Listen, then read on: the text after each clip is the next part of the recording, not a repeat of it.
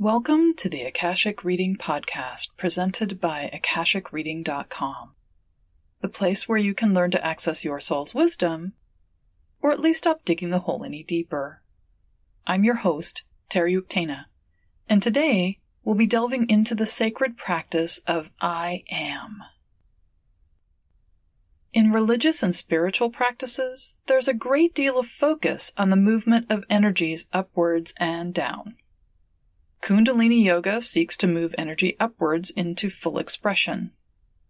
The religions of the book, Christianity, Islam, Judaism, ask us to seek higher and more enlightened, i.e. lighter, floating, released from heaviness, sides of our nature, to look up to our spiritual leaders, to rise above, etc. Yoga, Tai Chi, Qigong, and the martial arts teach us to get strong in our foundation, get grounded, sink our roots in so we can move upwards and outwards, that it is only through connecting downwards we can stretch up. Occult and Hermetic systems teach us to seek upward progressions in skill and life, while indigenous cultures ask us to bring universal insights downwards, uniting us through time, both past and future, centering us in the now. Meditation is one of the ways in which we seek to enter this flow of energy. Through prayer, quietness, guided journey, sound work, and drumming, we move inwards to our center and then begin to travel. There are many practices which are available to us so we can become proficient at moving inwards if we choose. Some of these focus on an inward journey of discovery. Some are meant to help us leave this plane and move into others. Some try to help us connect with our true and inner self. All of these are good things and worthy endeavors. However, very little is taught about movement in the opposite direction. In fact, we tend to either imbalance through constantly going inwards, so our practice is a one-way movement divorced from anything other than the logistics of our life, because we have to plan time and effort in order to do the practice, or we get stuck, because the moving outwards should be as simple and even the same as going inwards, and yet it is not. This imbalance shows in various ways. Many people know who they truly are, and yet can't seem to express this in their daily lives. It's as if they have an inner life, which is divorced from the shell they put on each time they open their eyes. Others struggle to be seen. They feel they have harmony with both their inner and outer selves, and yet it's as if they're invisible, or if they're behind a sheet of glass. What others are reacting to isn't them, and yet it's being experienced as them. Some people have difficulty speaking their truth or being heard amidst all the noise in the world. Still others seem to get caught over and over again in the sticky web of other people's needs and lives. They never seem to be able to free themselves enough to make a dent in their own life and how they want to live. Some people go through the motions of doing good works, which are good, but never actually resound with who they are or who they want to be. This disconnection between inner and outer is fostered in part by the notion that the outside world is less spiritual than the inner journey. This outer life is thought of as specific, secular, and only loosely connected to spiritual energies. In fact, it is often seen as antithetical to spirituality in many ways, and we are to struggle against its pull towards the negative, selfish, and self-centered by moving inwards into the spiritual and universal. However, the entirety of life is akasha, or prana, or chi, being manifested into being. Embodied life is co-created from universal energies. It is as spiritual as the higher, enlightened out there, which we strive for. We are in each instant co-creating our own unique aspect of this world we all live in, and part of being embodied is to fully embrace this function by being both connected to our higher selves and fully here, manifesting our wisdom and becoming into the world through our energy, our choices, and our actions. To understand how to create a dynamic balance between the inner and outer expressions of self, it can help to look at the mechanics of the physical and energetic systems of the body, and how we are manifesting and being manifested via Akasha. Not all, but most meditation systems ask us to get quiet, become still, and move into our center or core. Most often, people experience this in their third chakra, or just above it. This is seen as the central point between our universal or soul self and our external or worldly self. If you look energetically at how our chakras or sephirot are working, Chakra 3, or Tiferet, is the meeting place for these two different expressions of self, the inner and the outer. Visually, it would seem Chakra 4, or Dat, would be central, but this is where we feel connection at the mankind or angelic level. This is where we have the type of feeling which occurs after disasters, such as hurricanes, earthquakes, or train wrecks. It's when we set aside functional differences and remember our interconnectedness on the level of humanness. We can't hold it for long, and it's not our true center. This notion of fourth chakra, the heart center, as central is a spiritual doctrine, but also math. In traditional teachings, the legs are folded out of the way and minimized, therefore making the literal halfway point between the head and the perineum that fourth chakra or heart. Most chakra teachings talk about the nethermost chakra as located in the bottom or perineum. Yet our legs have chakras as well, and in the Kabbalistic tree of life, the sephirot of Hod and Netzach are located there. So if we look at our energy from a standing perspective, the center of our being is between our heart and our solar plexus. It is the combined forces of our most intimate and unique self with all other beings in their communal existence.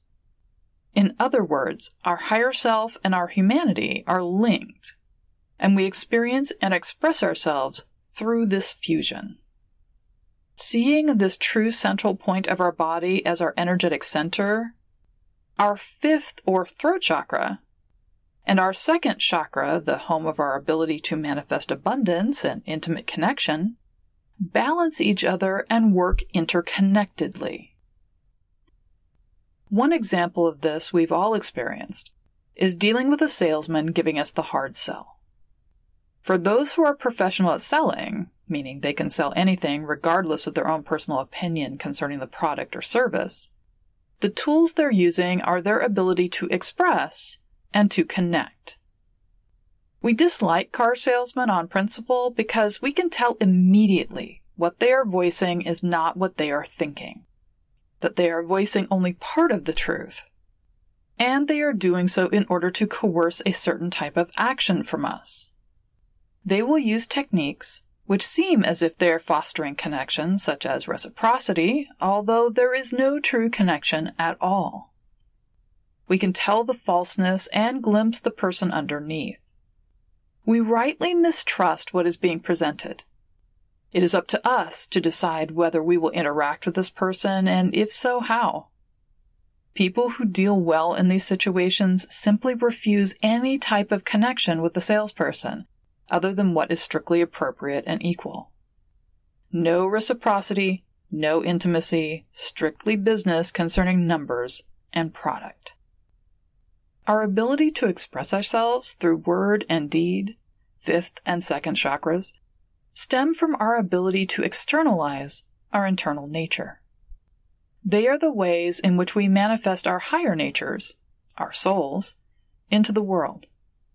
As meditation allows us to connect with our center by moving inwards, toning is a way to move this energy outwards into the world. It is common for people to chant or tone the word Om in order to be a conduit for universal energies to come into the world. It's a way to bring unbound, unformed Akasha into the world and to connect with it. It is also a way to connect to the large humanity level, or fourth chakra, as the toning of Om connects each person with all others who have done so before and all those who will do so after, in a moment both fully within and yet outside of time. There are other similar external expressions, such as to tone the names of the Sephirot, or even individual Hebrew letters. This is something done in Kabbalistic practice to move both inward and outward simultaneously, centering the Kabbalist in the energy inside themselves, in the embodied world, and in the bigger universe of all that is, reaching outwards towards Ein Sof and the unknowable. For those who struggle with external expression, with being able to connect their internal practice with external action, to find their voice or manifest their best life, I recommend adding I am to their practice. I often combine toning I am with Om. Om tends, for me, to be an expression of third and fourth chakra, so less connected and more universal, while I am is an expression of the combined third and second chakras, of universal self or soul connected with an intimate expression of identity in the world. In biblical terms, the I am is a statement which God provides for us to understand our beingness in the world. It is expressed as a complete description encompassing all that God is. It is an action, and at the same time, a statement of being. It is the movement of self out of the static into the action of expression in the world. As each of us is the universe in microcosm, or, in biblical terms, as each of us is made in the image of God, then each of us is being and expressing in this way. To tone I am is to actively participate in this statement of being. It encompasses all we intend, all we have already accomplished, all we are striving to be, and all we have not yet become. It does so without any need to set intention, focus the mind, or will things into being. As meditation is the movement inward to connect with ourselves, so the toning of I am is ourself moving outward into the world, coming out into the light where we're able to see and experience it clearly. There are many ways to use the I am. Similar to chanting Om, one note can be used and sustained through one long breath, then repeated.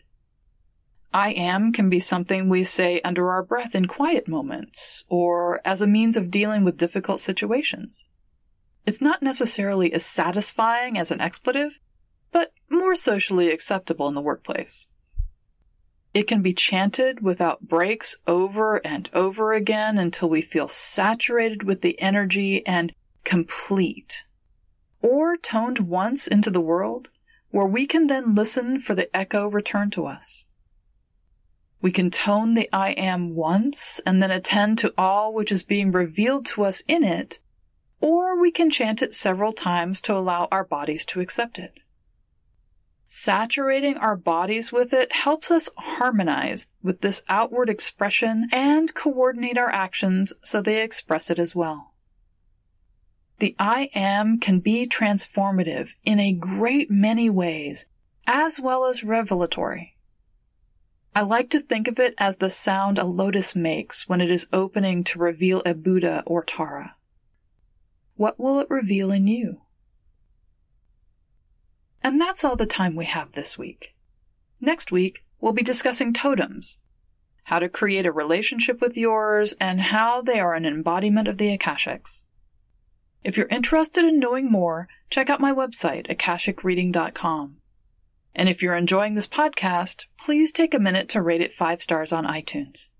Your comments are also appreciated. Thanks. Bye.